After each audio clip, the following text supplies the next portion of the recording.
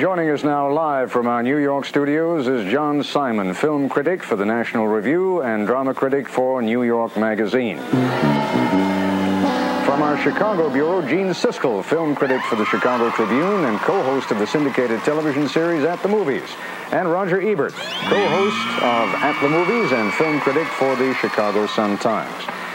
Mr. Simon, you described The Empire Strikes Back, the second in this trilogy, as malodorous awful, and I understand you're also well able to keep your enthusiasm in check for the third in the trilogy. Why so unkind? Well, I think the raves for the early Star Wars have been so violent and so extravagant that I feel one cannot afford to mince one's words if one dislikes these things. You certainly did not do that. But why do you feel they are so bad? I feel they're so bad because they're completely dehumanizing. Obviously, let's face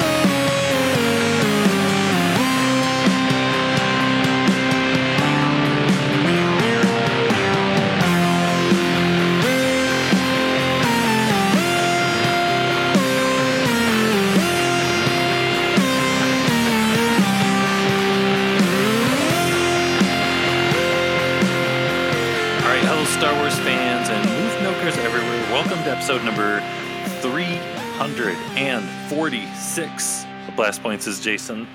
And it's Gabe. And we're finally talking about the topic everyone has been waiting for, the May 1983 Siskel and Ebert versus John Simon Return of the Jedi review. That's the sound of everybody waiting patiently for this episode. It's kind of like Tone Poems last week. This is one that we've been for years waiting to do. It's been on the list for years. Yeah, and there's just something about 2023 that we're getting to digging deep in the list, wiping the cobwebs off. You know, the next episode, we're entering like a long stretch of Mando episodes, and it's like before we leave for school, we got to do all the things we've been planning to do for a long time. Yeah, we got to live it up for the rest of summer vacation here before we get into Mando season. Well, and it's 2023. It's the 40-year anniversary of the mighty Return of the Jedi. It's not officially Return of the Jedi year here at Blast Points because, like we said, we're going to be entering like a month and a half of nonstop Mando coverage, and there's still like Ahsoka coming, and there's Skeleton Crews coming, where we're going to be breaking the law every single week, the Jude Law. So it's not Return of the Jedi year, but it is Return of the Jedi because every year here at Blast Points is Return of the Jedi year. If anything, we're celebrating 40 years of Return of the Jedi year. For the past 40 years, yeah, for us, every year has been Return of the Jedi year. Yeah. ROTJ in the USA. ROTJ in the USA. ROTJ. It's always ROTJ in the USA. It's always ROTJ everywhere in the world, every year. ROTJ every day. ROTJ is here to stay.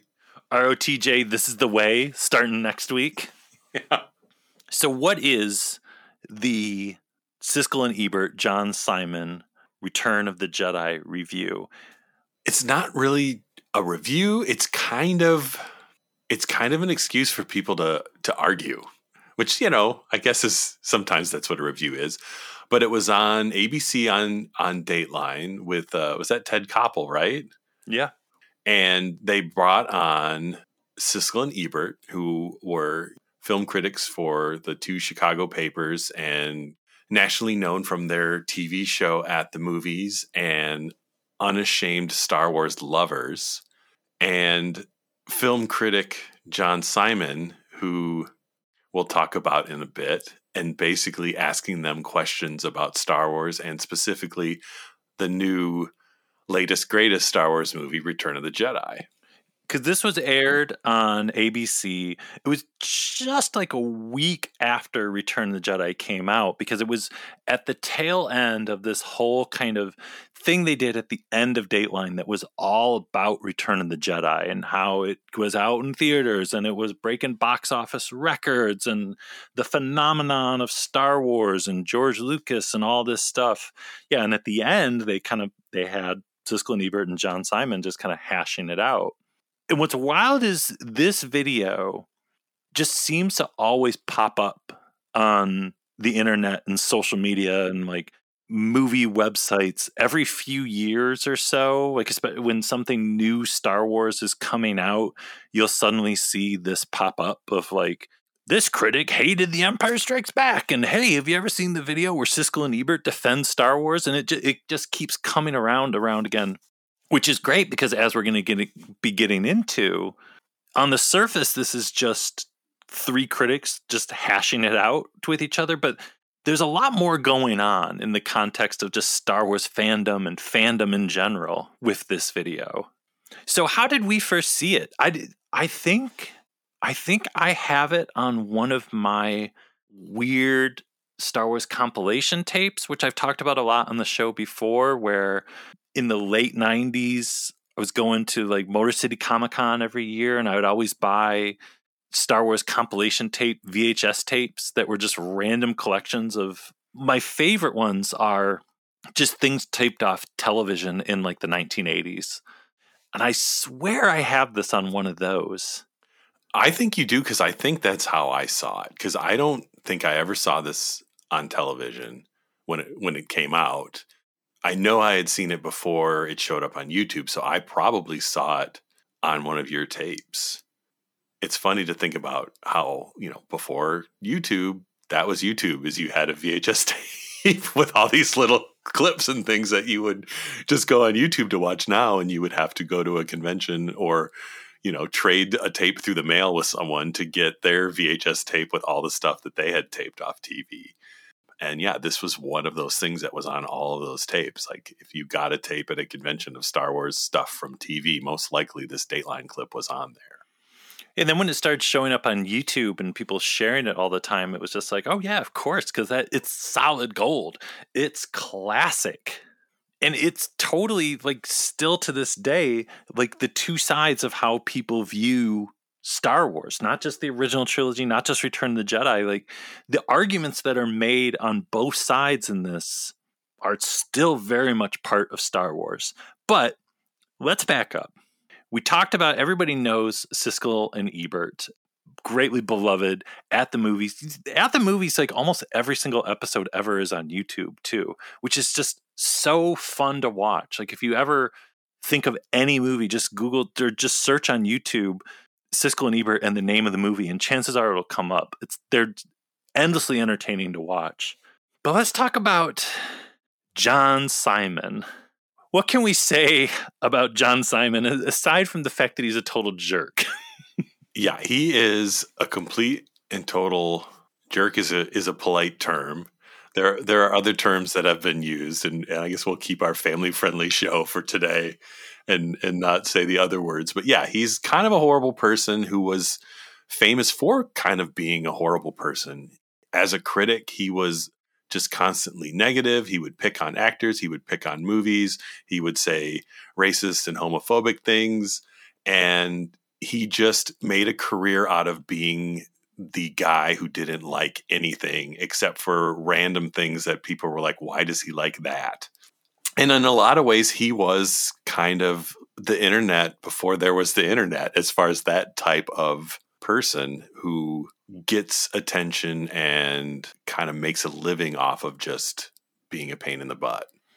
he would say things about like actors' appearances. He would go on and on about how like he thought people were ugly. And there's a story how someone saw him at a New York restaurant and they put a plate of spaghetti on his head. Roger Ebert in one of his books said something to the effect of John Simon. He can't help himself that he's a jerk, and he also can't help himself that he looks like a rat. He passed away in 2019.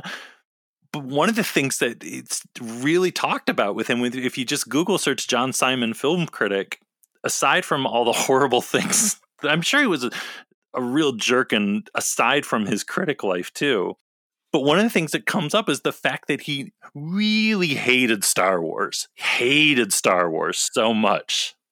His review of the original 1977 film is out there too. And boy, he did not like it at all.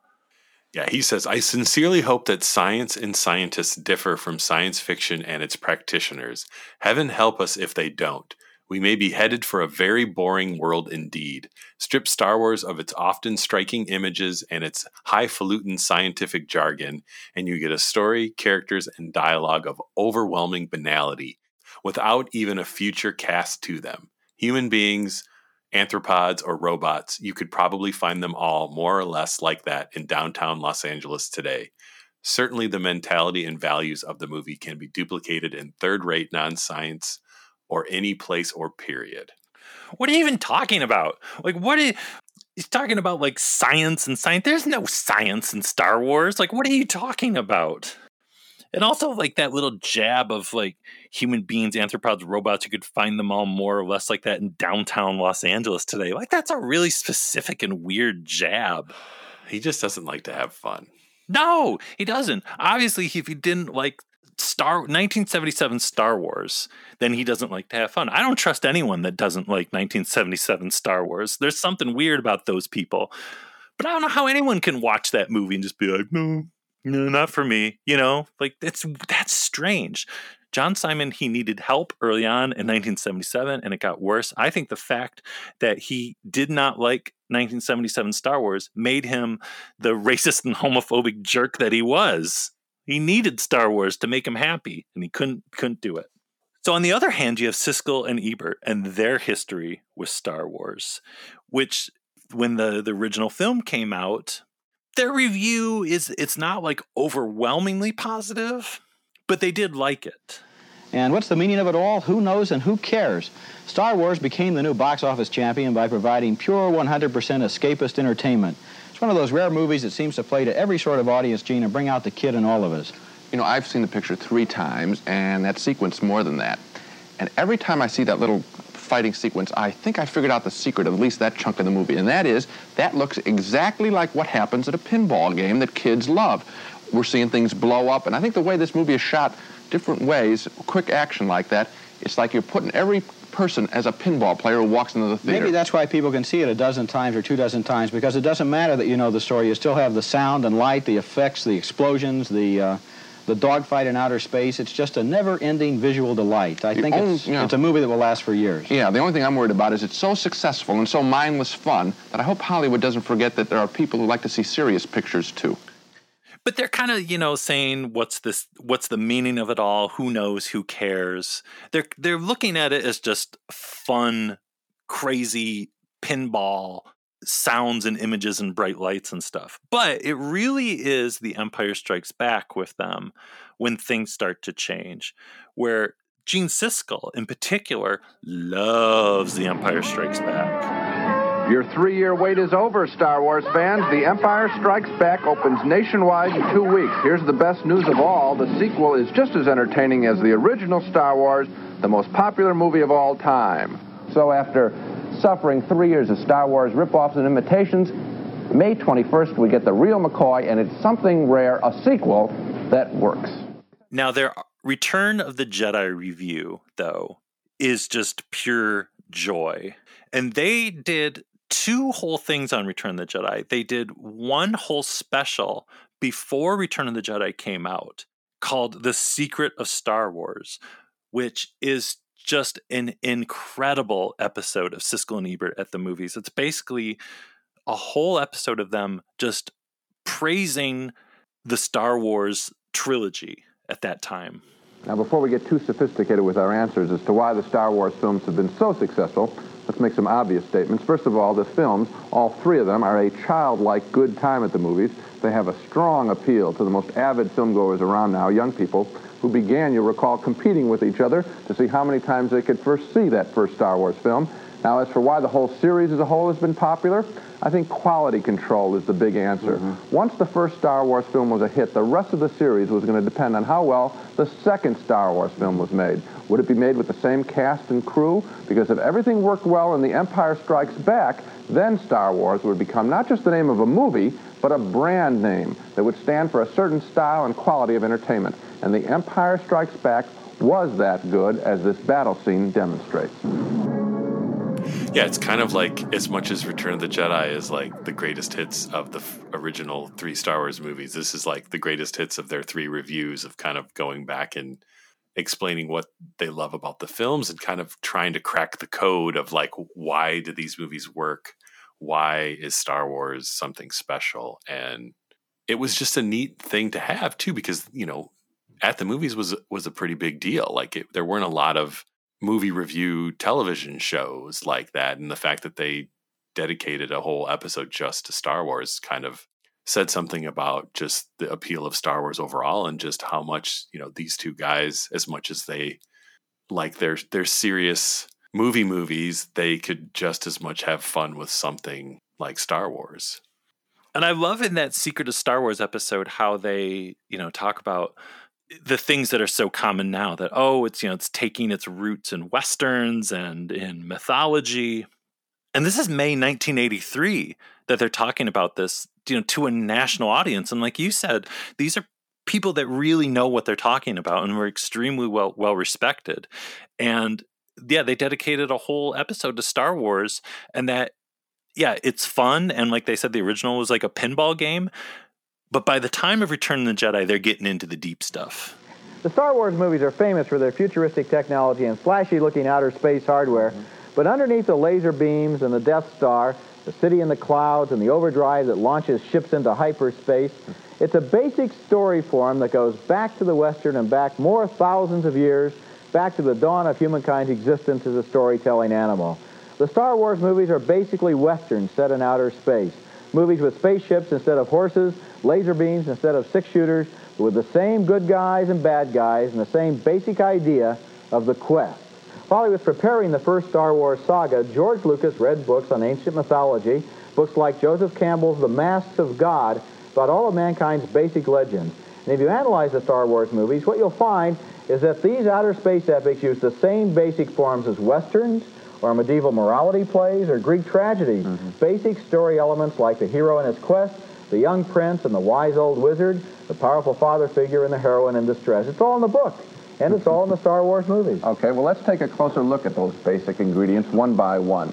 Now, one of the most tried and true... But what's cool, even with the pinball game, is they got it there with that too, where they're talking about, it's like pinball. It's like you can watch the movie over and over again, and you can see something different every time, because it's filmed in a way where the experience of watching it is enjoyable on its own, regardless of the story and if there are these deeper layers that they kind of get into later on. But at the pinball level, it works. So they really got all of it, all the levels and layers, and the best with at the end where Ebert talks about too, that it has the goofy childlike sense of fun as well. Like it doesn't take itself too seriously, even though, as Ebert likes to point out, they're just really well executed, crafted movies. They're also goofy, childlike, fun movies. First of all, you got the mythological underpinnings of the story. Righto. This is a universal story that everyone can identify with. Right. Then we have the quality control, the great technology, the great special effects. There's something else here, and that's a goofy, almost childlike sense of fun. The kind of fun that you got out of Saturday serials 20, 30 years ago. All right, and what it seems to me is that frequently in the movies, whenever they made a movie that had that sense of fun, they felt they didn't have to be serious about anything else. They could have lousy special effects. They could come up with any story at all, but to have absolutely top-flight credits Yes. Connected with that fun is the we're key, watching corporate Hollywood work here at the top of its form, or at least Northern California. I think that's where the inspiration is. And I'll tell you about the sense of fun. When I watched Jedi, I was like this, just leaning forward in the true moviegoer's posture, right like that. So what we have here is a linking of almost a child's imagination with all the technology at the command of a movie maker, right? Yeah, absolutely. Next at the movies, your first look at Return of the Jedi. Yeah, when he said that, I wanted to stand up and applaud because that is so perfect. And just the choice of words, goofy, childlike sense of fun. That's George Lucas. That's, that's the dweeby Indiana Jones. That's the goofy, childlike sense of fun because we did a whole episode on that with looking back on Book of Boba.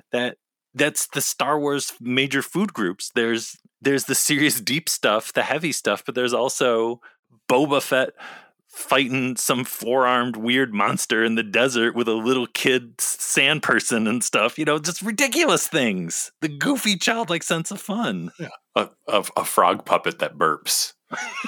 that was the moment when Siskel was like, yeah, Star Wars is not just the name of a movie. It's a brand name that stands for quality. I just saw a frog puppet burp. So Gene Siskel passed away, sadly, in February 1999. But hey, Roger Ebert, he loved The Phantom Menace, too. But maybe there could be a little more human, or maybe we should say character interest in the film. This movie has a lot of setting up to do. It begins the whole saga. It lays the groundwork for relationships which we sense are going to pay off in the next two movies. And so the story level isn't always as interesting as the visuals. Characters are dealing with things that are going to happen later in the series rather than dealing in the here and now sometimes. Still, this movie is a remarkable achievement, a marriage of imagination and special effects, and my thumb is up with a lot of admiration. His critique that it could have had more human things in it, it's fair. So could have THX 1138. It's totally fair. Totally fair. He didn't love Attack of the Clones as much, but he did really like Revenge of the Sith, which is interesting. Yeah, the Attack of the Clones review is fun just because it's interesting that Ebert didn't like it, and it sounds like some of the reasons he didn't like it is that he may have just saw a bad, the theater he went to had a bad projection because he talks about it being dark and muddy, but that one's really fun because at the time his co-host is Richard Roper, and Richard Roper loves Attack of the Clones and is just arguing with him about it. Well, I thought there was a visual texture to episode 2 that surpasses not only The Phantom Menace, but the first 3 Star Wars films. The blending of human actors, costume creations, elaborate sets, and those digital effects I thought was nearly seamless. This is a great-looking movie with distinct planet environments, sweeping astral landscapes, and even outer space rainstorms. Now, we disagree about the visuals, so let's put that to one side. There is not one line in this movie that you could quote with any pleasure.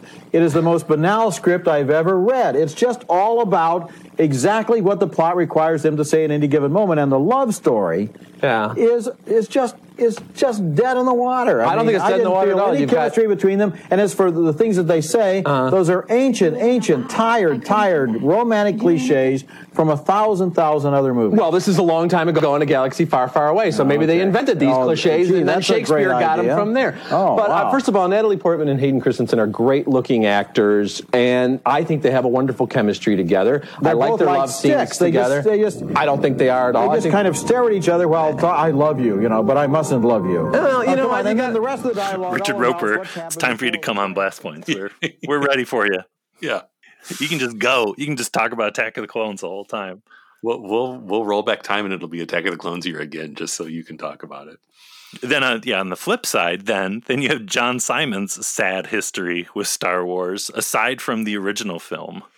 Yeah, he's said all kinds of wonderful things over the year. Things like Star Wars will do very nicely for those lucky enough to be children or unlucky enough never to have grown up. Interesting. The Empire Strike Back is malodorous, offal. Everything is stale, limp, desperately stretched out, and pretentious. I've never heard Empire called pretentious before. That's interesting. Mark Hamill is still the talentless Tom Sawyer of outer space. Ouch. So, yeah, it doesn't sound like he likes Star Wars.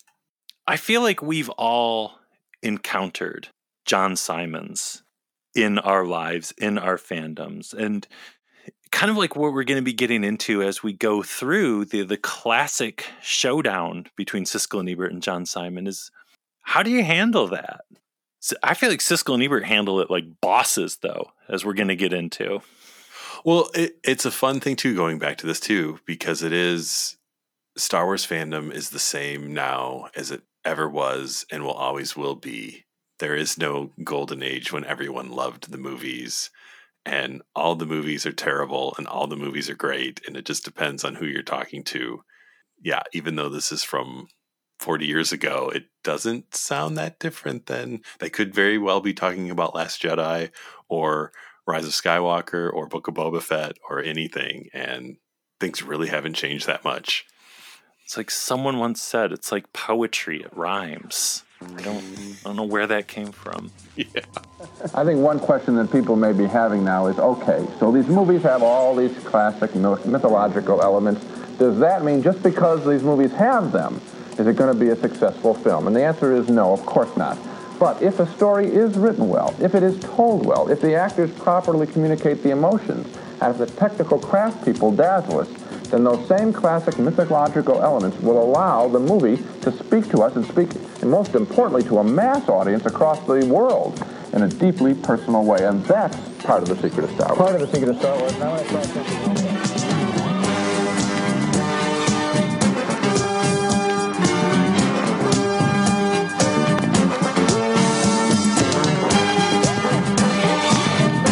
showing of Return of the Jedi at Highland Mall was at 11 this morning, but the line you see winding around three sides of the theater started forming at 10 for the 1:40 show.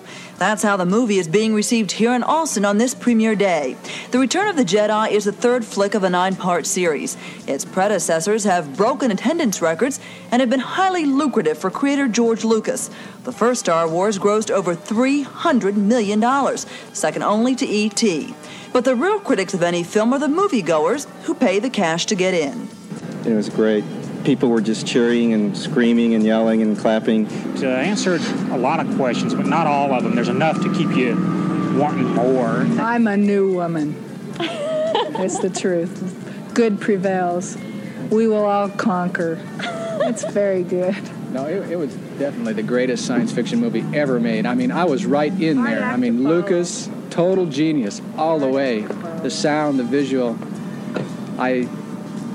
It was a total experience. I mean, it's sort of like Star Wars. You want to go see it over and over again. You're going to be back for more? For sure, as soon as I get back from London.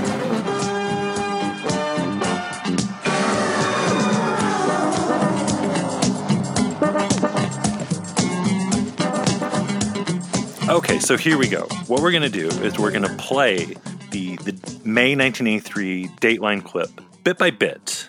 We're going to be like referees almost, commentators on this no-holds-barred grudge match between King of the Jerk Faces, John Simon, and our reigning champions, Gene Siskel and Roger Ebert. And I love, before it even starts, Ted Koppel is like doing his introductions. And I love that Jerkface John Simon like can't get settled. Like if you go, we'll have the video, we'll have all the videos for all the stuff we're talking about linked in this episode's show notes. But watch like this opening part because John Simon is like shuffling and buffling in his seat, like just can't get it together. And then when they cut to Siskel and Ebert, they're like coming in knowing like they're coming into a fight that they're going to win. So after that, Ted Koppel kind of talks to John Simon and recaps his review for The Empire Strikes Back and asks him to explain just why he hates Star Wars so much. So let's listen to that. Well, I think the raves for the early Star Wars have been so violent and so extravagant that I feel one cannot afford to mince one's words if one dislikes these things. You certainly did not do that. But why do you feel they are so bad? I feel they're so bad because they're completely dehumanizing. Obviously, let's face it, they are for children or for childish adults. They're not for adult mentalities, which unfortunately means that they're not for a lot of my fellow critics who also lack adult mentalities. But anyway, they are for children, and they're brutalizing children, they're stultifying children, they're making children dumber than they need to be. A great work for children, like Huck Finn, for example, tells a child something about reality, about people, about life, about growing up. These films try to keep children stupid children forever, and that, I think, is wrong. That's some wild stuff there. They're dehumanizing, and they're keeping children stupid forever. Right. Well, they're not movies for adults. They're movies for children, and they're bad movies for children because they keep children, and they don't teach children anything. Or they're movies for children or for childish adults.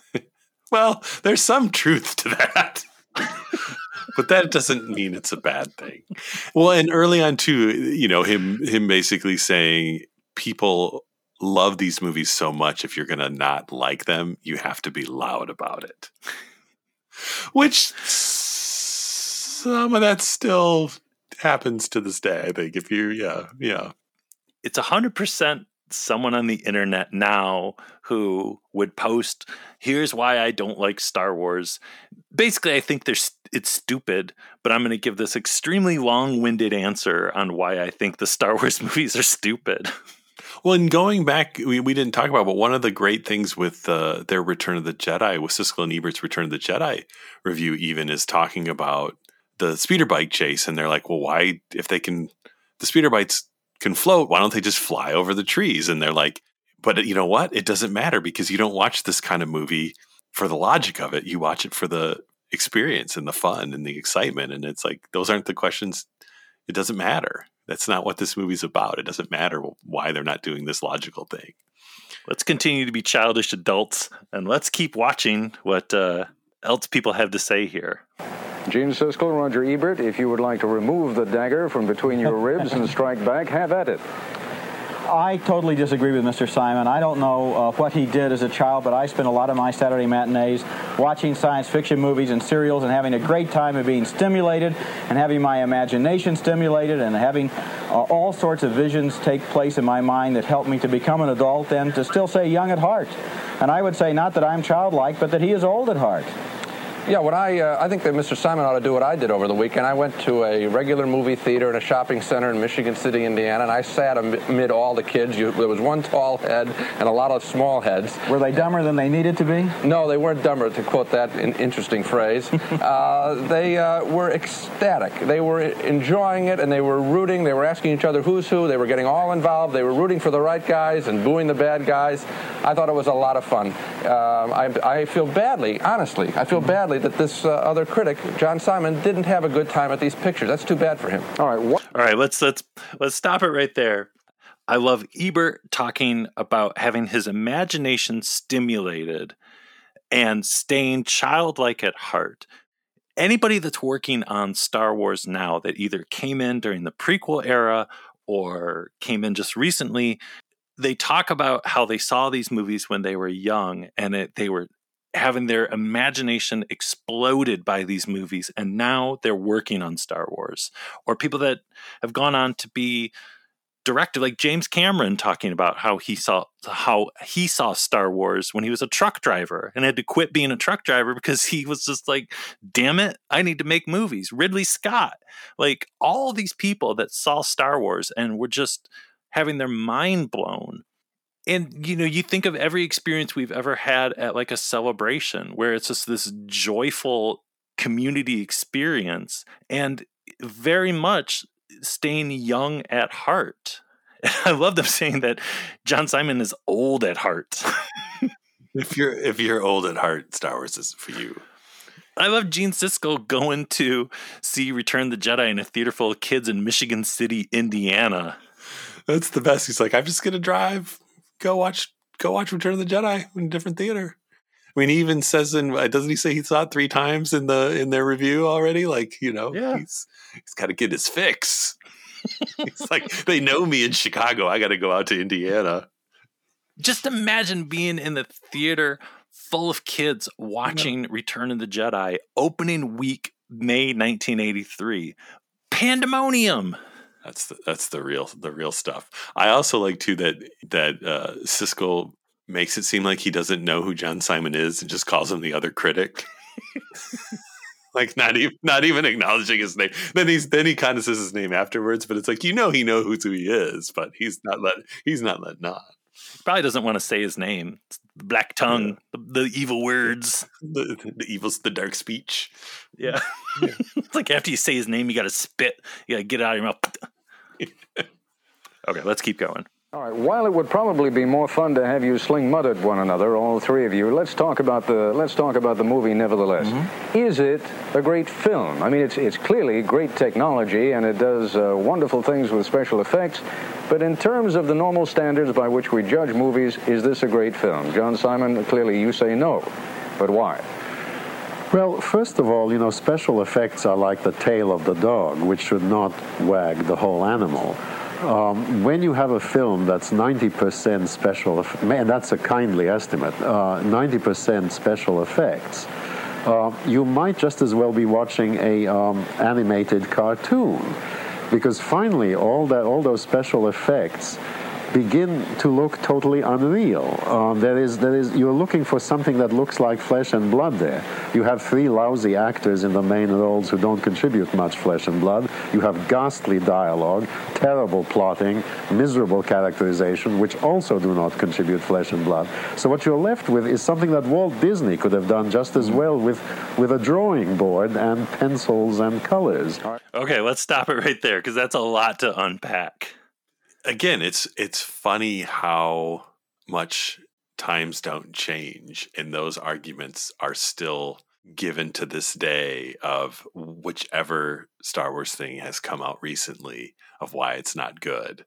And also just the mindset of saying something could be animated or is a cartoon is a negative thing, as opposed to just being a stylistic or artistic choice of doing something that could be animated. And it also, all this stuff kind of talking about where Star Wars was, makes me think about Avatar as well, where the Avatar movies are like 90% animated. No, that's I was thinking when he was talking about that, I was just like, boy, he would have loved Avatar.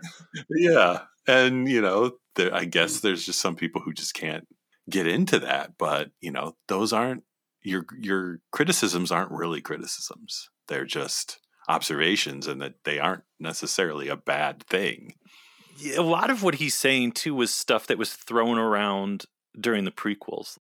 People that just couldn't get past the amount of effects in the prequels, or people saying that the Phantom Menace was all, or any of the prequels, honestly, it was all too much digital effects, and it's not like the old movies where, Phantom Menace had more miniatures than all of the original trilogy films combined, which we did a whole episode on that fact when we did Phantom Menace year.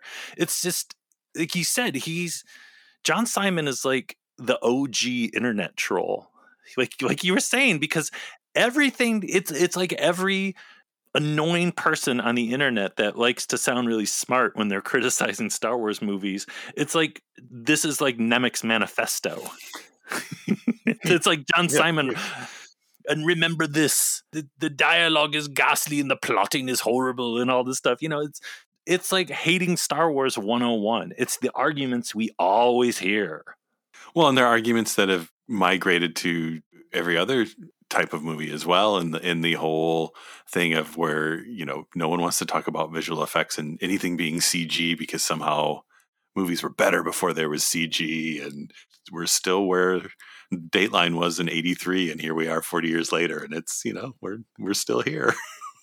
We're still watching the argument play out. Just unfortunately, Siskel and Ebert aren't still around. All right, Roger Ebert, beyond the undeniable fact that it's clearly perceived as entertainment by a great many people, how would you argue that it's a great movie? These are the sorts of movies that Disney people should be making, and the kinds of movies that Disney made 20, 30 years ago. I think all movies are special effects. Movies are not real. They're two-dimensional.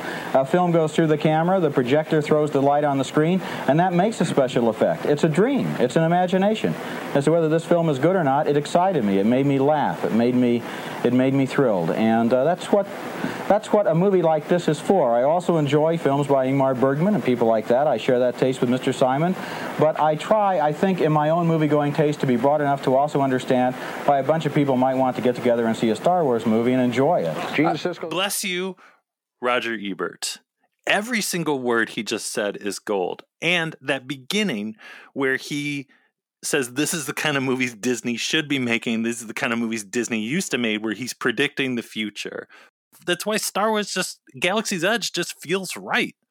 Because what Walt Disney did all those years ago and what George Lucas did 40 plus years ago, it's like it's no different. They're both people with like outrageous imaginations that might be insane.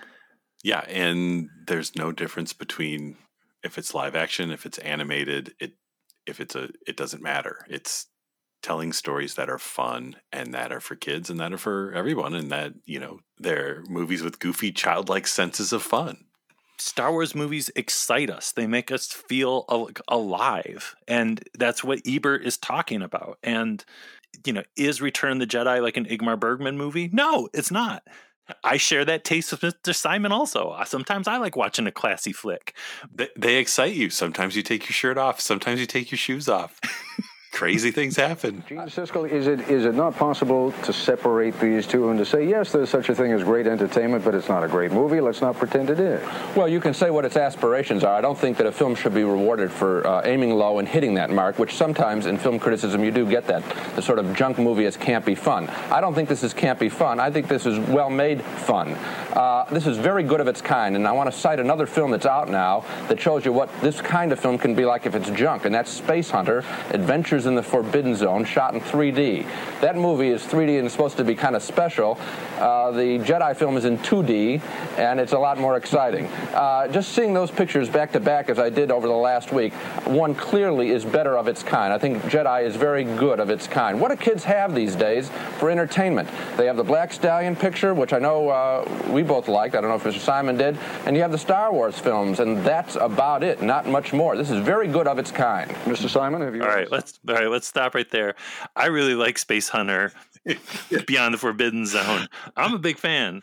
I'm just thinking Siskel had a great week because he got to see Return of the Jedi and Space Hunter in the same week.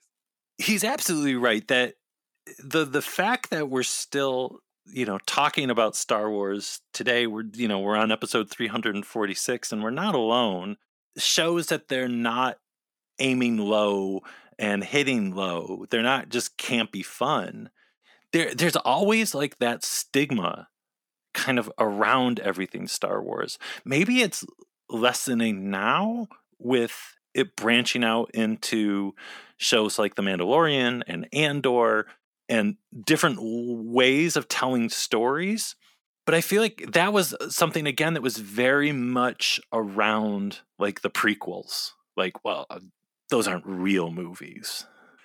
What's interesting is it's almost the reverse, where Star Wars has been that way since the beginning, and it's everybody else trying to be Star Wars to the point where we've now had all these years of Marvel movies and shared universe movies and TV being more accepted as not like, the lower tier storytelling, but it's kind of like Star Wars has been doing that since the beginning, and it's like now everything else is kind of caught up to trying to be Star Wars, so there is less of that stigma on Star Wars because everybody else wants what Star Wars has and have kind of given up saying, well, Star Wars isn't, real art or whatever, because we're better than that, to realizing, no, we want what Star Wars is. And, they're focusing on trying to be it instead of just saying it's not good. And Star Wars is still around. It lasts, and there's not a lot of other things that have lasted quite the way Star Wars has. And it's like they said, that it's become, the name Star Wars has become more than just the original film. It's a sign of quality. Yeah, unfortunately, we're not getting Space Hunter series or sequels to Space Hunter, or a Space Hunter animated show or book of Space Hunter spinoff. It's a great movie. Michael Ironside is the bad guy in the end, and he's got like a half robot face. It's pretty good. Molly Ringwald is in it. It's not bad. Mr. Simon, have you ever sunk as low as Space Hunter? No, I'm happy to say I haven't. I think there are wonderful things that you could take kids to. There's a little film called Tender Mercies, which is not a children's movie, but in which a child is one of the main characters. And that is the sort of thing that I would take my children if I had them, where they can see something about human beings, about life. In this thing, you see one set of robots, some of them ostensibly flesh and blood, but actually just as mechanical as the real robots, attacking another set of robots. It zaps you, it races past you, projectiles are hurtling this way and that. There's nothing to get involved with. Sure, there is a very primitive sense in which the Empire is bad and a very primitive sense in which the others are good. But it is all such a chaos, such a jumble, such a confusion, such a mechanical, technological, whirly-gig that you don't have any chance to associate yourself with anyone, to identify yourself with anyone. There are no people there with whom you can sympathize. That just isn't my experience. All right, let's stop it before Gene Siskel comes in there. Couple things I thought of in there. Number one, everything that John Simon says to describe Return of the Jedi sounds great to me. I know. He's really hyping up the movie. I want to see one set of robots attacking another set of robots and things flying across the screen and a mechanical whirly gig. That sounds great. Yeah. That's what I want to see in movies. Yeah. That's what I signed up for. Also, I saw Tender Mercies in the theater at the Harbor Theater in Muskegon, Michigan, because I'm old and weird, and I went to go see everything, and I was bored out of my mind in that movie. There was no lessons for young me to take out of that movie. It had a child in it. I didn't give a crap because I didn't care about Bobby Duvall, and I was just like, I am bored. I hated that movie. I'm sure it's a good movie, but I never want to watch Tender Mercies again for the rest of my life. I'm so glad that you actually went and saw Tender Mercies because I've never seen it and I've seen the trailer. That's enough for me. But the fact that you did actually see it as a child is absolutely perfect. Yeah, my parents took me because we went to go see everything. And I remember hating it. I was probably thinking while I was watching it, why aren't I watching Return of the Jedi right now? Yeah, somewhere in town, Return of the Jedi is playing, and I'm sitting here watching Tender Mercies. Probably Raiders got re-released, or E.T. is still probably playing somewhere, or something Space Hunter with robots fighting robots and whirly gigs. That's what I want. So John Simon doesn't know what the heck he's talking about. John Simon has never met a child in his life because true story, you take a child to Tender Mercies, 40 years later, they're going to remember it and they're going to be angry. I got to calm down here. I got to chill out. That just isn't my experience in seeing it, again, with a whole bunch of kids. They were able to sort out who was who very easily. They had no trouble with this picture, understanding what was going on. I got to ask Mr. Simon a question. Here's sort of a test question. Wasn't your heart warmed even a little bit by Yoda? I'll tell you what, we're in a bit of a tough technical situation here because Mr. Simon just lost his earpiece. But if you can hear us again now, I can hear Simon, you. Yes, I heard the question. You were asked whether your heart wasn't warmed a little by Yoda. Well, yes, I mean a little. But let's say if I saw him in a window of F.A.O. Schwartz and I looked at him for 3 seconds and said, that's a kind of cute little figurine, I would have had enough of Yoda. Listen, 3 seconds of acceptance on your part, Mr. Simon, is all that we can hope for and all that we have time for. I'm afraid at this point I thank you and Gene Siskel and also Roger Ebert for joining us. All right. They broke him down and they got him to admit that his heart was warmed by Yoda. There's some things you just can't fight. But I do like that the shock of having to admit that his heart was warmed by Yoda knocked his earpiece out of his ear. Go back and watch the clip, too, because the moment when John Simon's earpiece falls out of his ear, he's having like a panic attack. Like It's like the Grinch cartoon when his like heart grows like 5 sizes or whatever. He thought about the Yoda. His heart grew a little bit. And the pressure change pushed it out of his ear, and he just was uncomfortable because he could feel his heart growing because of the Yoda. Like we said, though, this is the building blocks of every debate that still goes on all the time today Star Wars is for kids. Star Wars is dumb. Star Wars isn't real movies. There's too many special effects. There's too much computer stuff. Blah, blah, blah, blah, blah, blah, blah.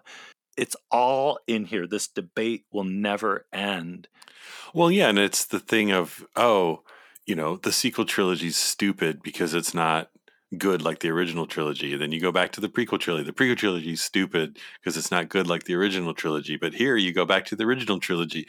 The original trilogy is stupid because it's not like Tender Mercies. Like it's, like you said earlier, it's the other poetry that rhymes. And, Star Wars fans and fandom and critics and all of that, like it's always the same as it always has been and always will be. Yeah, you love what you love and move on with your life, because there's always going to be somebody who just doesn't like to see people happy and just wants to complain about stuff.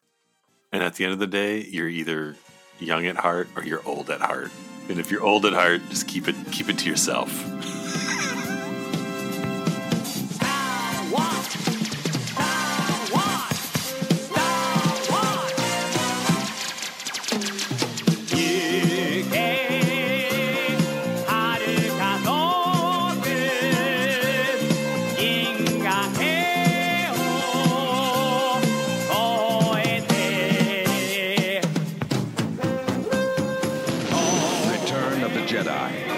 From the desert fortress of Jabba the Hutt to the Death Star of the Galactic Empire to the forest city of the Ewoks.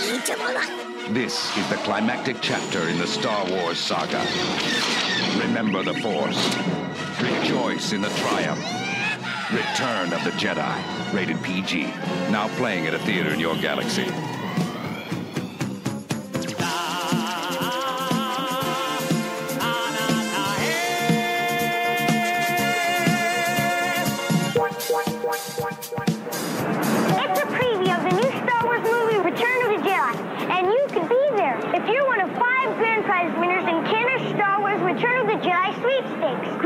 Also includes Kenner's complete Star Wars Return of the Jedi collection. Entry deadline April 1st, 1983. Thousands enter. Only 5 win the grand prize. Details on posters and entry blanks at participating stores. Your entry gives you a chance to be one of the first to see Return of the Jedi.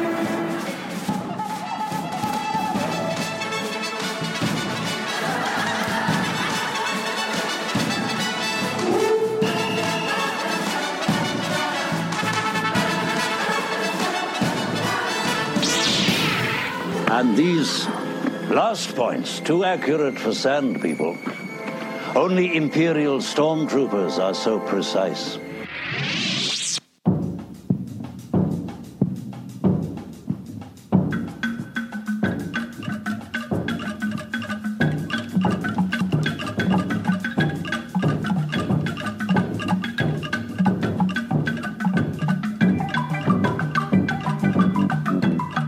All right, everybody, guess what? Apple Podcast Reviews. Don't be John Simon. Be like Siskel and Ebert. Be like Gene Siskel, just having watched The Empire Strikes Back or Return of the Jedi, and write us a review on Apple. If you listen on Apple, say something nice like Siskel and Ebert do. It brings warm feelings to our hearts when we read them, and eventually we will have time to read some of your reviews. We just got another great one last week. Thank you all so much for those amazing reviews. And check out our website, blastpointspodcast.com, and make sure you're following us on Instagram, Twitter, and Facebook. And if you're on Facebook, make sure you are a member of our Super Chill group. And if you want to support the show in a different way, we got the Blast Points Army on Patreon, where if you're listening to this coming weekend, we will have a recap episode for the Bad Batch episodes 9 and 10, and we're going to keep going with Bad Batch stuff all the way till the end, and then we'll be doing Mandalorian commentaries over there on the Patreon, which brings us to our next point, that starting next week, we're getting Mandalorious, and it's non-stop Mandalorian on Blast Points for a while. So, hope everybody likes Mandalorian. Yeah, it's hard to believe we're already here, and next week is going to be Mando, and man, yeah. We don't really know what the plan is yet. We're like Indiana Jones. We're making it up as we go. we can safely say that episodes won't be coming out on Tuesdays for the next 8 weeks. We're going to try and get Mando recap episodes out as fast as we can. What day that's going to be, nobody knows. But we're gonna be doing our darndest to get them to you as quick as possible. Yeah, and as soon as we have it figured out, we will pass on the information to you. But yeah, we're still figuring it all out. There's a lot of moving pieces and a lot of Mandalorians flying around on jetpacks. So we're just trying to get it all straightened out. But starting next week, yeah, it's Mandalorious over here on Blast Points, because we're going to be talking about every single episode here on the main show. We're going to be going more in depth eventually with commentaries over there on the Blast Points Army. But yeah, we're basically going to be becoming a Mandalorian podcast for 8 weeks. And then we'll be back to our usual insanity. And in the middle, like towards the end of that 8-week thing, we're going to have our Celebration London from home coverage, where we're going to be together on my couch in Michigan, covering the live stream every day from Celebration London. We're going to be waking up at 5 a.m. to start watching that live stream. What are we going to do? I don't know. That's also, we're making it up as we go. Yeah, that is, if anything, the theme for 2023 is we should know what we're doing, but we don't. And we know even less what we're doing this year, so it's going to be a lot of fun. That's why we can't do a proper Return of the Jedi year. Would there be like special theme music and we'd never play it because we're doing all this other stuff? Yeah. But that about wraps up number 346. Siskel and Ebert, Jerkface John Simon, Things Never Change, Poetry, it rhymes. Things never change. We're making this up as we go. So it's like poetry, it rhymes. But yes, Mandalorian Season 3, Episode 1, next week. Very exciting. Stay tuned for that. Get lots of rest. Drink a lot of water. Put on your jetpack. Do some stretches. Maybe some yoga. Get ready. Get your body ready. Get your mind ready. Get your family ready. Get your will ready. Tell your neighbors. Have an ambulance waiting in the driveway, just in case. If I start acting weird over the next 8 weeks, it's okay. It's just Mandalorian. Don't worry. All right, everybody. Thank you all so much for listening. Bye-bye. May the Force be with you. Goodbye, old friend. May the Force be with you.